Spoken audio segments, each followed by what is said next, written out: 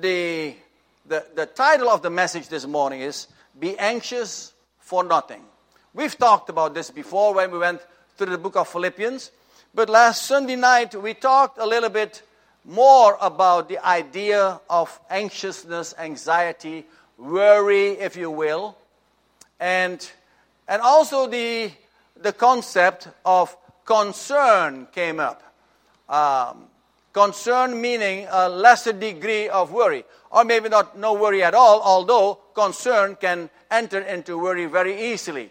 So the idea about worry is that something that you are worrying about keeps you from sleeping. It raises your blood pressure a little bit. It takes away your appetite. And it causes you to be on edge a little bit. This is not of God.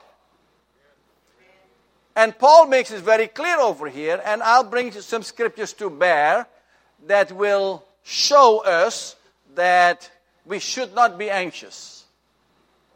Concern has more to do with, my mom would say, I'm concerned because I haven't seen you brush your teeth lately. She's not worried about it. She's not losing sleep over it. But she's just making me to know that I should brush my teeth. Okay? So there is a difference there in my mind.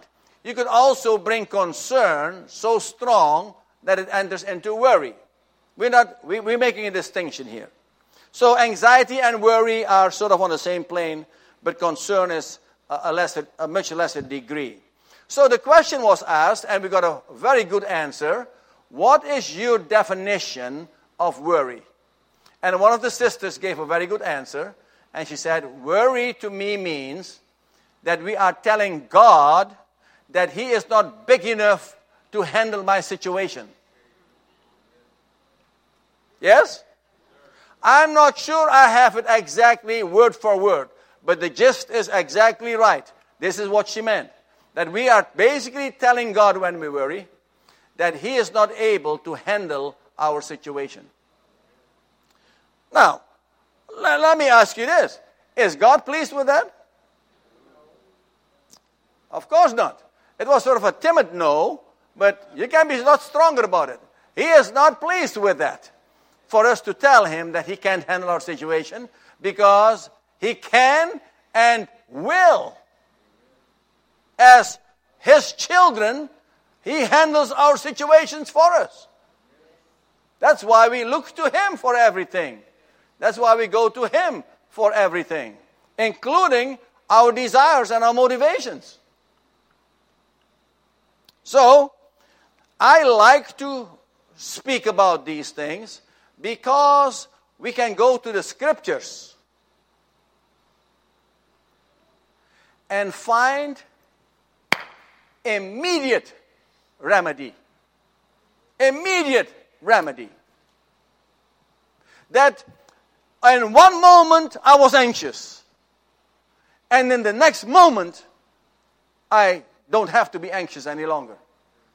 The Word of God in certain arenas is so applicable, so apropos for our circumstances, for our life, that it immediately has the possibility of immediately changing our circumstances, or rather our situation, as to the way we perceive or receive the circumstances we find ourselves in. He might not change the circumstances at all. Matter of fact, my experience is that often He doesn't change the circumstances at all, but that He changes our heart and our mind concerning those circumstances. Because you might find yourself in circumstances, but the circumstances should not have you under their control. Are you with me so far? So, I will give you an exhortation from the Scriptures. That is my first point.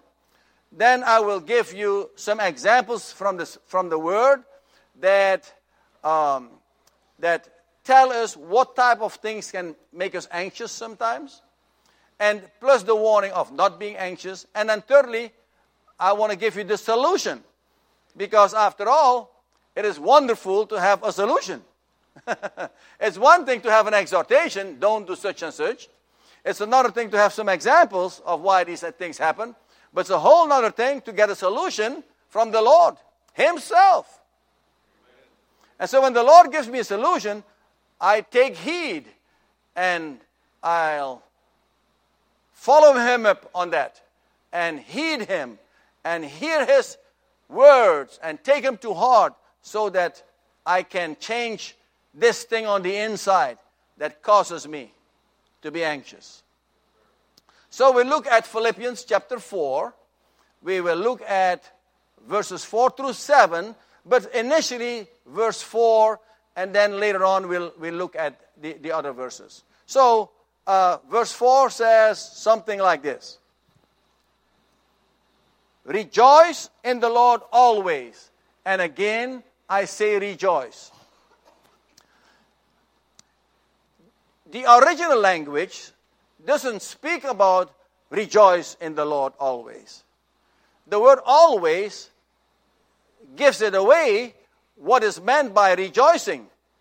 Always. And the original language, it says, be rejoicing always.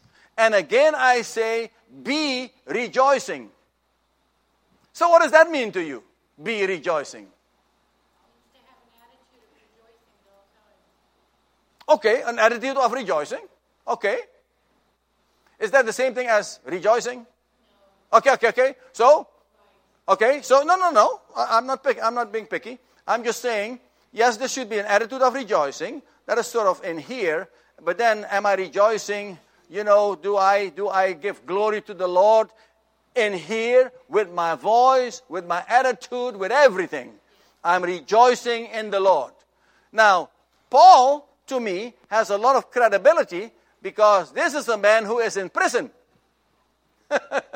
And he tells us to be rejoicing. And he tells us to be rejoicing always.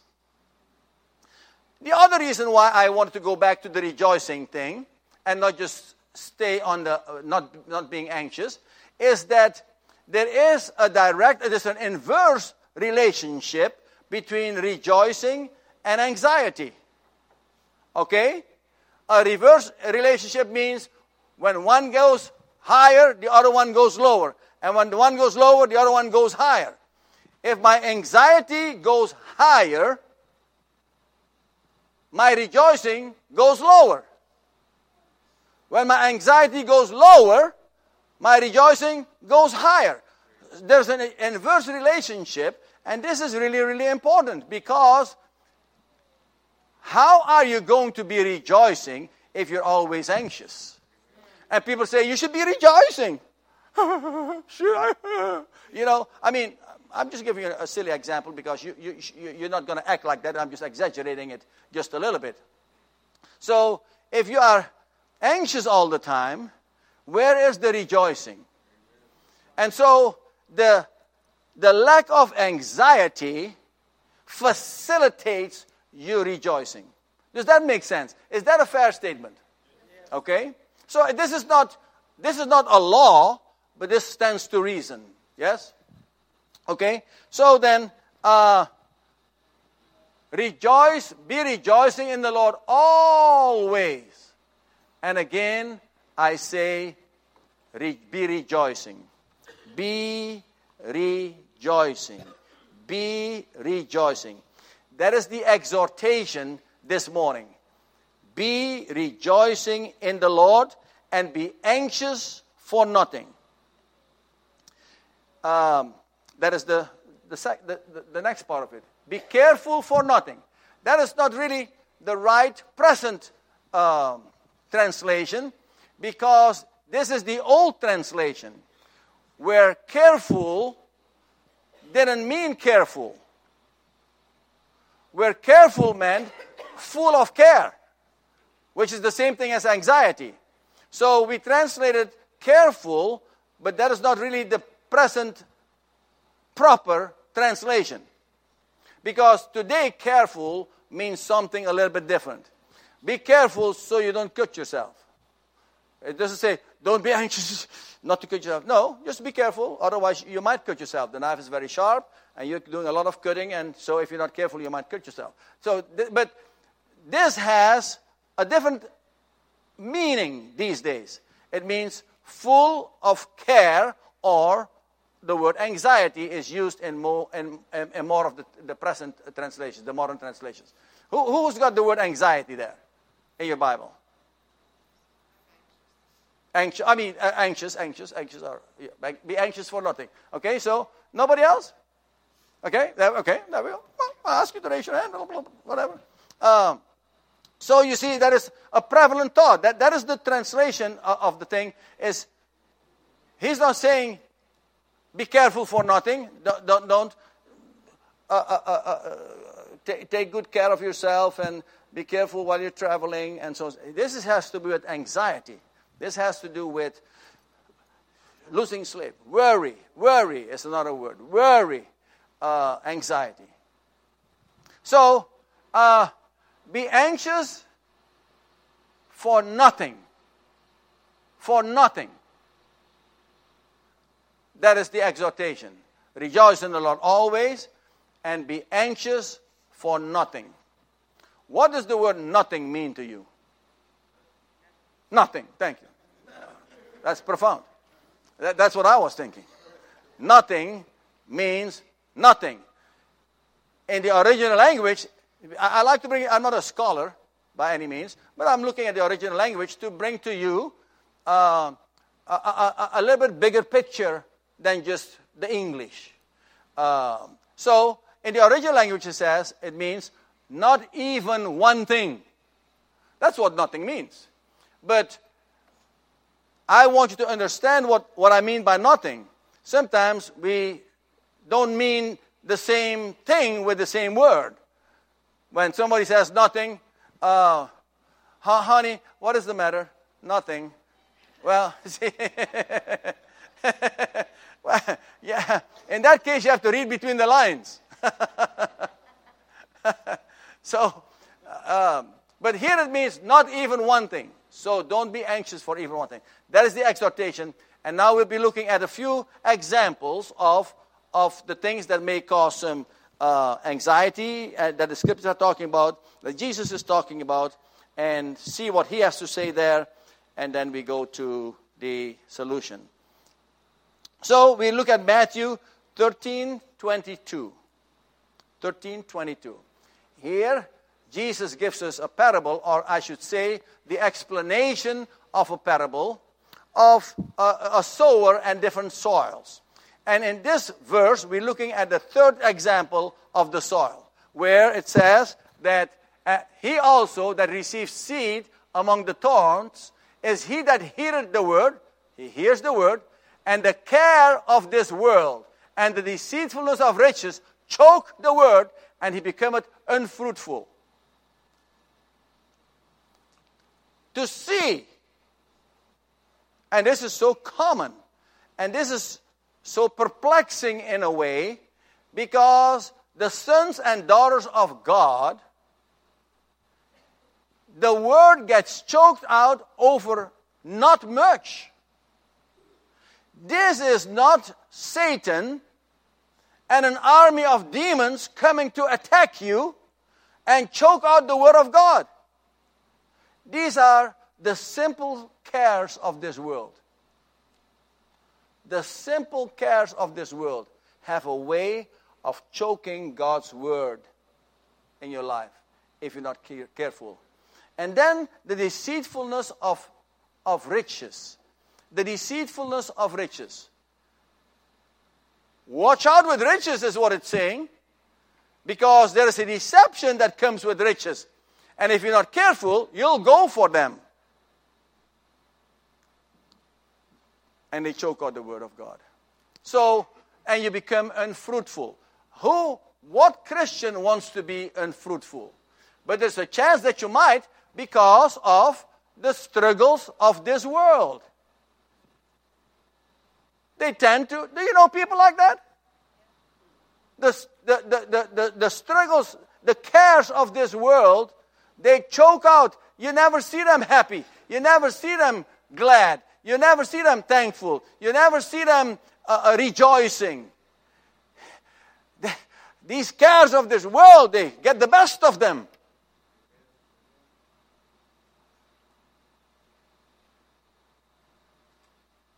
The cares of this world, they choke the rejoicing out of them.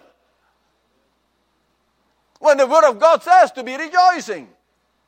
Just for an example.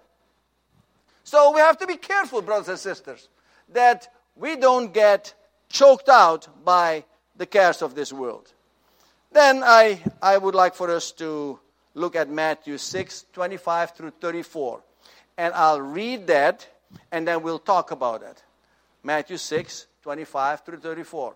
I am 100% convinced, although in this translation, it might not be in the King James translation, it uses the word, it says here, take no thought, but in the King James, the other King James translation, the original one, it talks about, and it means over here, don't be anxious. Take no thought. Don't be anxious. And that thought, that idea, happens like in these 9 verses 6 times. So I think that, one of the rules for interpreting Scripture and seeing what the Scriptures are saying is the repetition of particular ideas in that Scripture. The more it is repeated in that Scripture, the more it is pointing to that concept. Are you with me? If you read 5 chapters and it says one time something, those 5 chapters are not about that one thing. They are about the things that have been repeated often.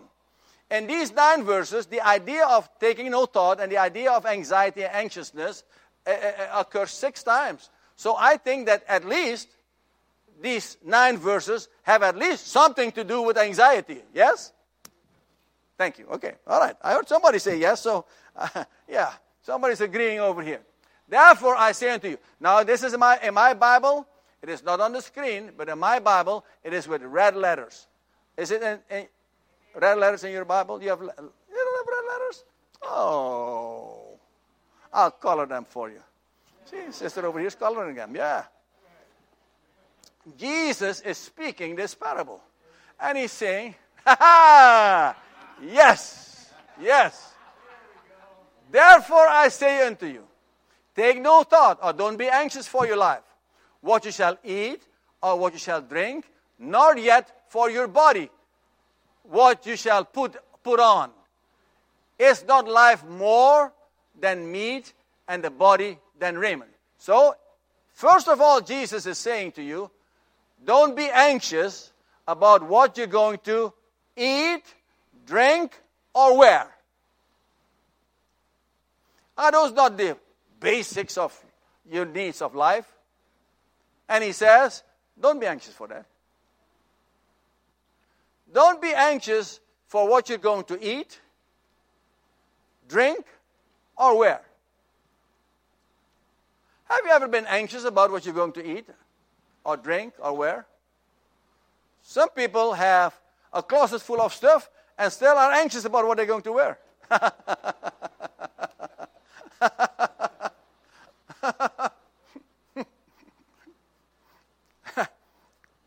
Sometimes I think I'm better off with just one suit. I have no choice. I have no decisions to make. I'll wear that one suit. That's it. If you have 2 suits, now 50-50. If you have 3 suits, now 1/3. If you have 4 suits, 25%. You have to just say, this is just being a little bit silly here. But, so he says, don't worry about, and then he goes on to explain why he is saying this. He goes on in 26 and says, behold, the fowls of the air, for they sow not, neither do they reap, nor gather into barns, yet your heavenly Father feedeth them. Are ye not much better than they? Let's leave it over there and look at it just a little bit. Behold the fowls of the air, for they sow not. That doesn't mean that you don't need to sow.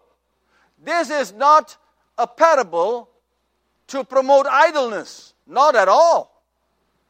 It is a parable that says not to worry. Okay, and he says, look, the fowls of the air, they don't sow. They do not reap. They don't gather stuff in barns. Yet, that word is an important word, yet, your heavenly Father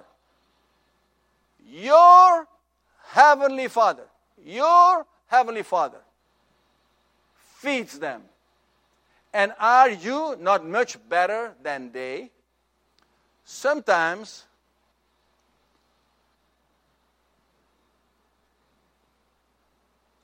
your heavenly Father takes care of the fowl in the air, feeds them, takes care of them, looks after them. And Jesus is saying a question over here in which the answer is also related. Are you not much better than they? What does Jesus mean with that question? People are more important than the fall of the air. He's not asking the question, hey, are you better than they are? I'm not sure if that's true or not. Like he doesn't know. He knows exactly. He is trying to point out to you that you are much better than the fall of the air. And if he's taking care of the fall of the air, he's going to take care of you. So, this is a message not to be anxious. He is going to take care of you because he takes care of the fall of the air, and you are much better than they are. In other words, you are much more important to the Lord than they are. They are not sons and daughters. You are sons and daughters. And he's going to take care of you. So he's saying, don't be anxious. Then he goes on to say, 27. Which of you, by taking thought, can add one? And taking thought is here the word anxious again. Which of you, by being anxious or by worrying, can add 1 cubit into his stature? Okay, what is a cubit? It doesn't really matter what a cubit is. What matters is that you get the idea of what 1 cubit means. What its meaning is, which one of you by worrying? This is a legitimate question because people worry a lot. Is that a true statement? Or a fair statement? That people worry a lot. Some people a ton. Some people less. But if you combine it together, people, Christian folks, the sons and daughters of God, they worry too much. That's why Jesus says, knowing this, he says, don't worry. Don't worry. Because one of the reasons he's bringing to bear is he's taking care of the fall of the air. 2, he's saying, worrying, is that going to add 1 moment to your life? Is that going to add 1 inch to your height? Is that going to add 1 degree to your stature? Is that going to add $1 to your bottom line? Which one of you, by worrying, added $1 to your bottom line? Or grew 1 inch? He says, so don't worry. It doesn't make sense to worry. Are you with me?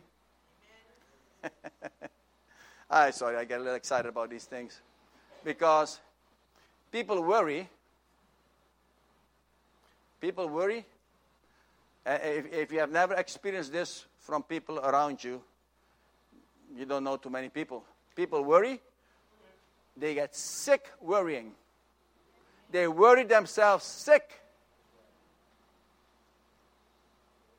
And God is not in that. God doesn't want you to worry like that. God wants you just to trust Him. 28 says this. And why take you thought, here's that word worry or anxious again, for raiment. Why do you worry about what you're going to wear? Consider the lilies of the field. How they grow. Your heavenly Father just grows them. They toil not, neither do they spin. They just rest in the Lord and grow. And then he goes on to say in 29, check this out. And yet, here's that word again, and yet, I say unto you that even Solomon in all his glory was not arrayed like one of these. What does that mean?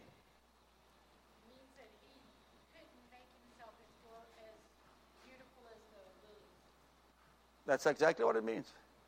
Solomon in all his glory, in all that he had, and he had a ton, couldn't be as beautifully clothed as the lilies.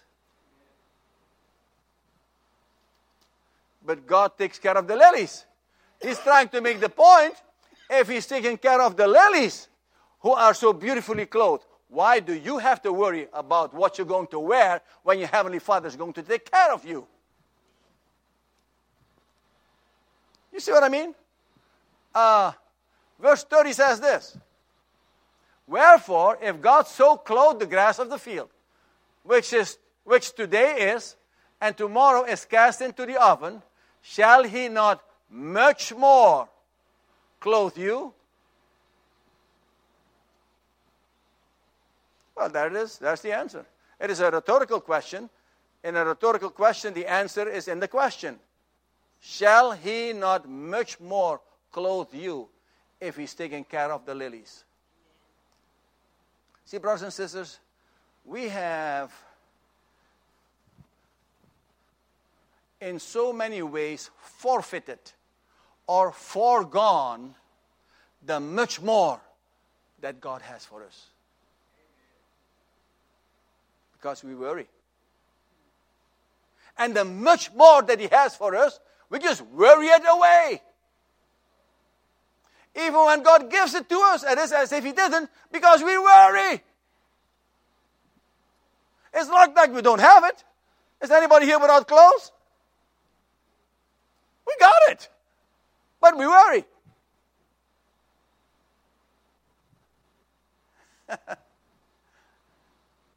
Why worry when you are the daughters and the sons of our Heavenly Father? And then Jesus thought he'd throw something in there. Oh, ye of little faith. I don't think he was making us a compliment on that one. I don't think so.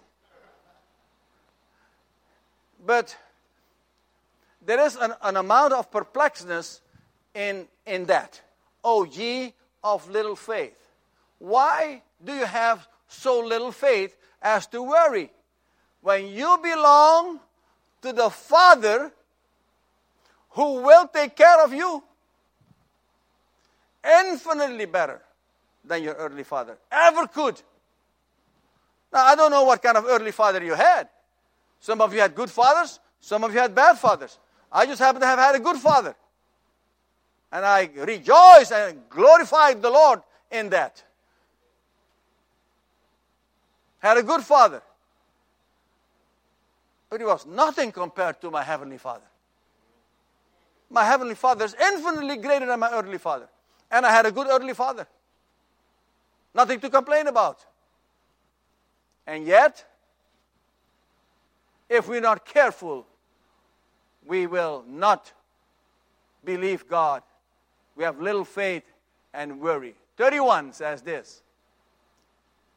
Therefore, take no thought. Here's that idea again of taking no thought or not to worry or not to be anxious. Some translations say anxious. Few translations say worry.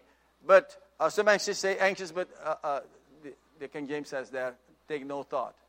My King James says, take no thought as the old translation, and then they give you the new translation, don't be anxious. What shall we, okay, therefore take no thought saying, what shall we eat, or what shall we drink, or what shall we wear? He goes back to that idea, he reminds us again, as if to say, hey, don't forget, what you're going to eat, drink, and wear, I got you covered, I got your back, and then some. And then 32 says this, For after all these things do the Gentiles seek. For your heavenly Father knoweth that you have need of all these things. Go to 33, please. Then we go back to 32, if possible. But seek ye first the kingdom of God and his righteousness, and all these things shall be added unto you. He is saying that after all these things, this is the attitude of the Gentiles. This is not the Gentiles as opposed to the Jews. This is the Gentiles, those outside of the covenant. If you're a Christian, you are part of the covenant. And he says, the people that are not part of the covenant, that are Gentiles, that is what they do. They worry after those things. What to eat, what to drink, and what to wear. That's what they do. But he says, you have other priorities. Your priority should be the kingdom of God. It's not that you cannot plan or scheme what you're going to eat and drink. If you go to anybody who prepares a meal knows you have to plan. It's not that you cannot plan. It's that you cannot worry. It's not that you cannot plan for your business. It's not that you should not worry about your business. It's not that you cannot plan a vacation. It's that you cannot worry about your vacation. I know people go on vacation. Why do you take a vacation? Can somebody tell me why you take a vacation? To relax? Okay, relax. That's a good one, isn't it? Isn't it that you want to have a sort of like a good time? Is that included in the vacation? Yes. Worry-free. Say again? Worry-free. Hopefully worry-free. I guarantee you, before they are in the car, the vacation is already spoiled. Somebody's running a few minutes late. Can't you not be on time? Can you never be on time? The vacation is already spoiled. It's supposed to be a good time. It's supposed to be relaxed and worry-free. Oh, right off the bat, the children are already, I don't want to go on vacation. If it's going to be like that, don't worry. So you're running a few minutes late. So you're a few minutes late. So you're running a few minutes late. Even if you're getting a late start and you have to catch a plane. Why blow the vacation before you even get in the plane? Hey, just hurry up a little bit, but don't worry. Don't get excited. Don't anxious. That is what the ones that are not of the covenant, they worry about all those things in life and in the world. But he says, but your heavenly Father knoweth all that you have need of. He knows it already, what you have need of.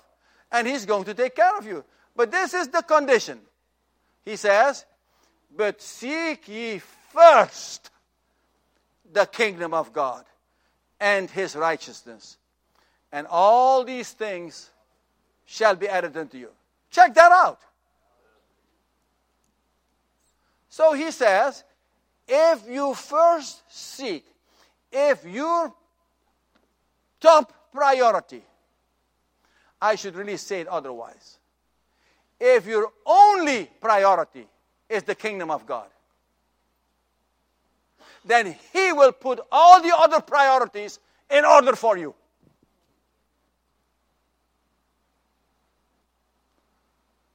He'll make it a priority for you to love your wife. He'll make it a priority for you to love your children. He'll make it a priority for you to honor the sisters. Yes, he'll put all the other priorities in order for you. Just make him the priority of your life. And he says that all these other things that you so worry about, he says, I will add them to you with part of the package. How good is that? Part of the package of putting first the kingdom of God is that He takes care of you with all these other things. They will be automatically added unto you.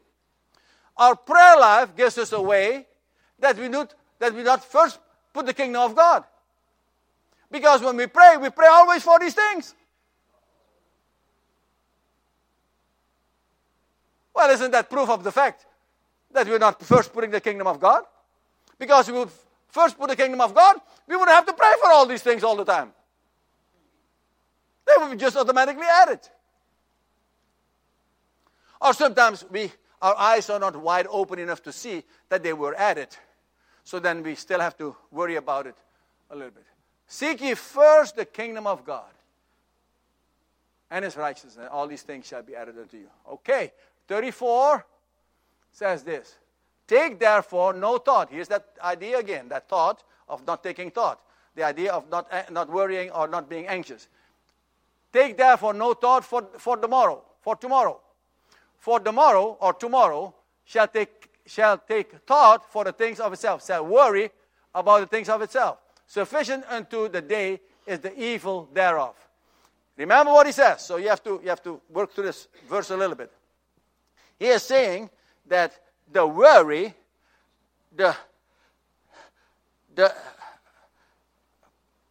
how you call it? The obsession with these, what you're going to eat, what you're going to drink, and what you're going to wear, that's what those who don't belong to the covenant, that's what they do. But that's not you. You have a heavenly Father who's going to take care of you. So seek first the kingdom of God, and these things will be added unto you. Then he goes on to say, don't worry about tomorrow.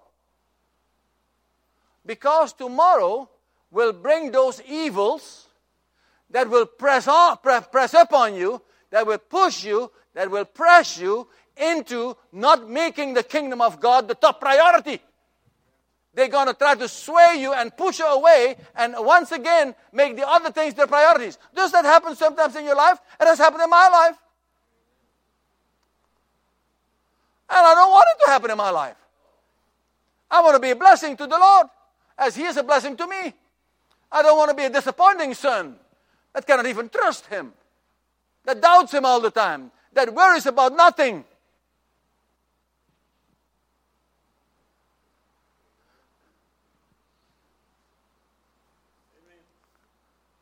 Amen. Worry. Okay. We still have a little time, folks, here. I know we have still a few things to do here, but so let me see here where we're going from here. Can I give you another scripture? Isaiah 40:31. Let me give you Isaiah 40:31. We've talked about many of these things before, but you can't repeat them often enough because people tend to worry. Is that a fair statement, brothers and sisters? Okay, that was just 3 or 4 of you. That was not true for the rest of you. People do it all the time. You remember, I'm a pastor. And I'm not working only with people from my congregation. There's other Christian people that come to me for whatever, counsel or whatever. So I hear it just about all. And people worry about things. For no reason.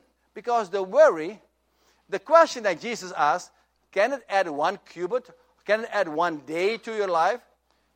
No, it will subtract days from your life. You'll get sick. Worrying. Okay, Isaiah 40:31. And it says like this. But they that wait upon the Lord shall renew their strength. They shall mount up with wings as eagles. They shall run and not be weary. They shall walk and not faint. Now, when you hear that picture, what comes to your mind? Anything? There's a picture come to your mind when you read that verse. They that wait upon the Lord. Huh? Mrs. Seals, okay. A sister comes, an exemplary sister from the past is coming to Brother Jim's mind. Okay? Anybody else? What you get a picture from this? I'm thinking, you shall mount up with wings as eagles. You shall run, and you won't be weary. You won't get tired. You shall walk, and you will never have a faint feeling about it. That means you're going to be able to keep going for a long time. And you're not going to just be going like slouchy like this. This is a guy that is running, and he won't get tired.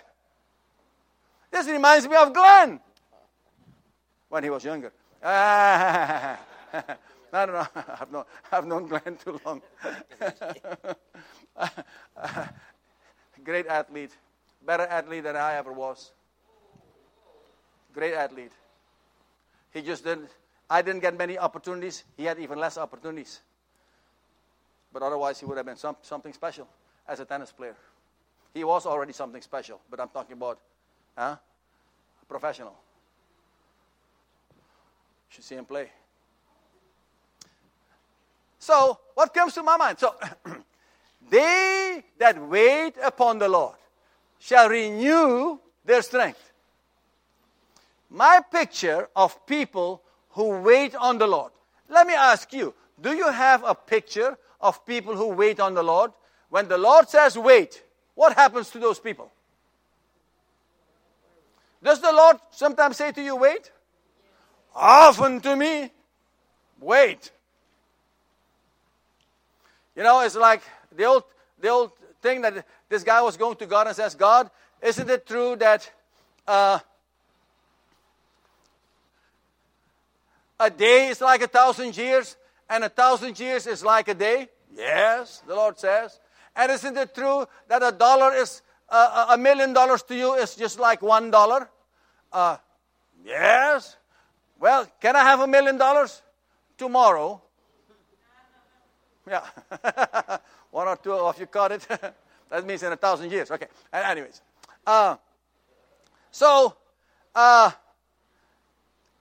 When people have to wait on God, when God is orchestrating your life such that you have to wait for Him, most people get tired.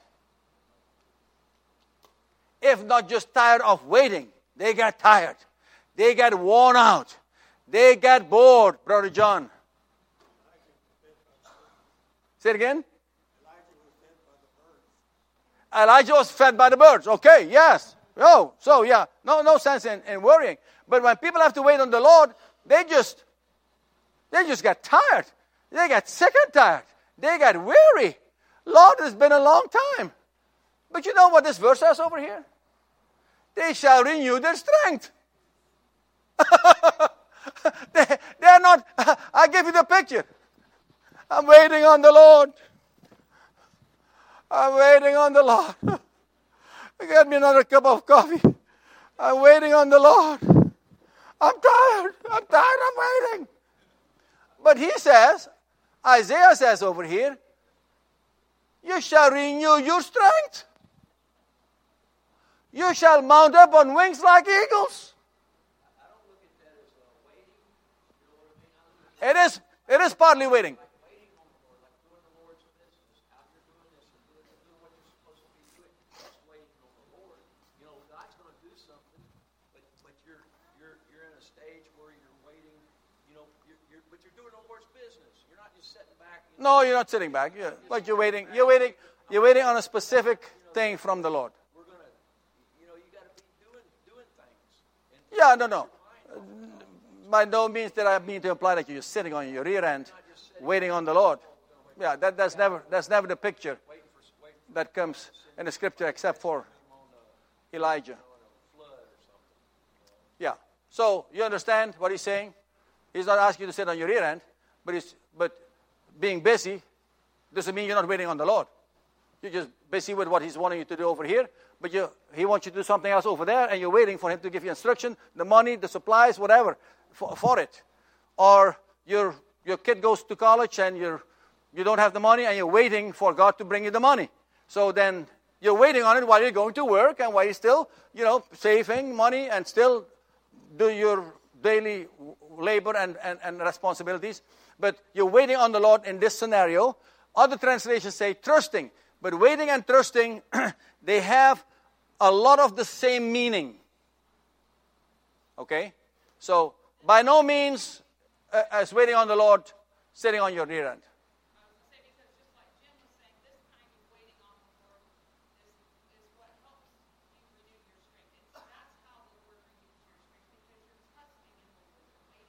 That's what it's asking you to do. But what happens is most people worry.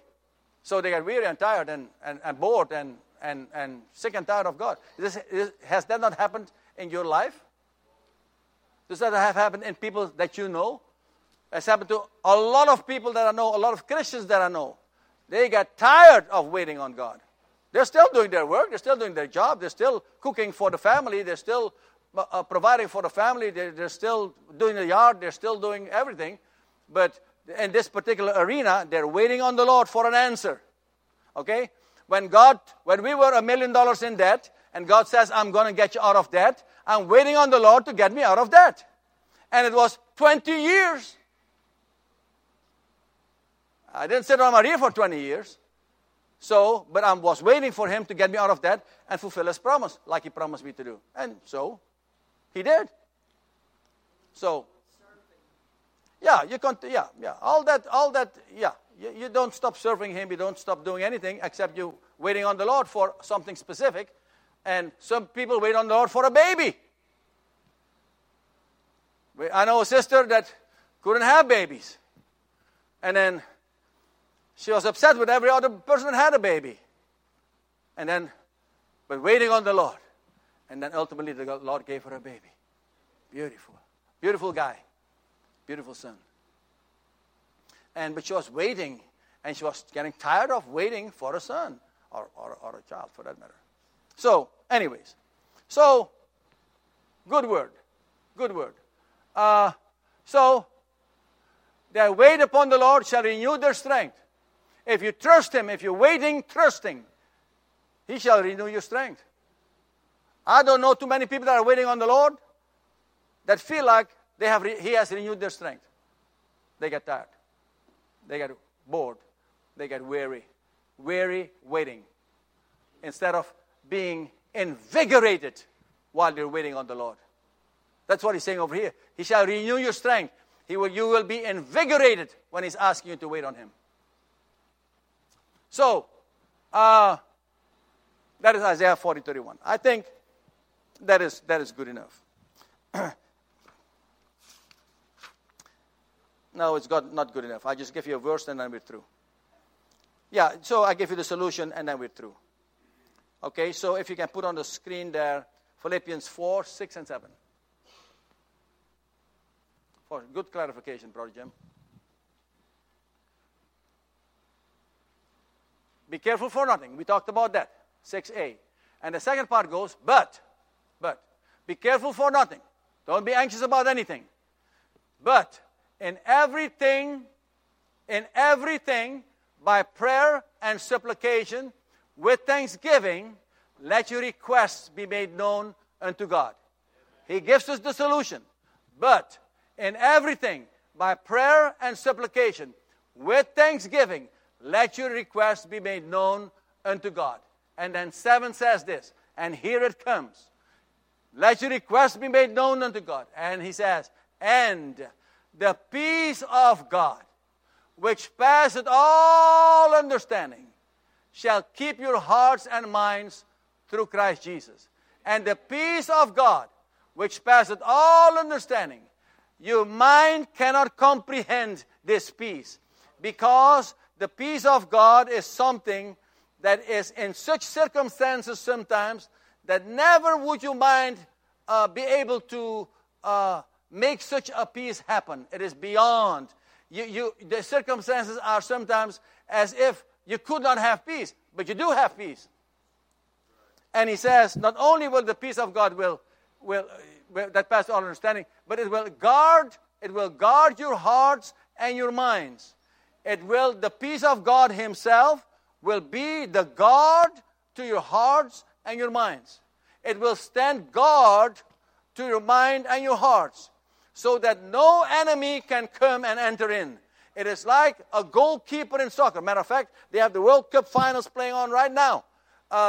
It is like a goalkeeper in soccer who keeps the shots of the opponent, in this case the enemy, out of the goal, out of your goal. He protects it.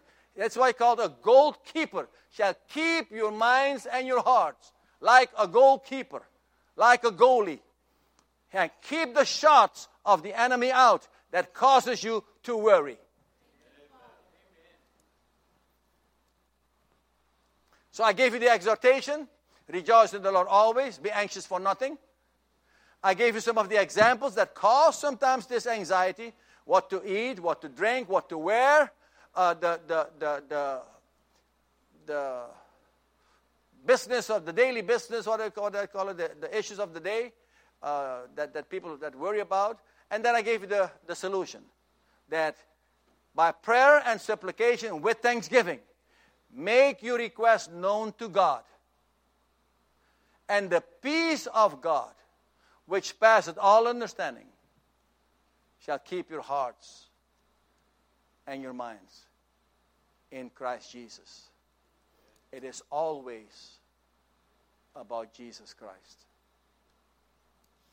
It is always about Jesus Christ.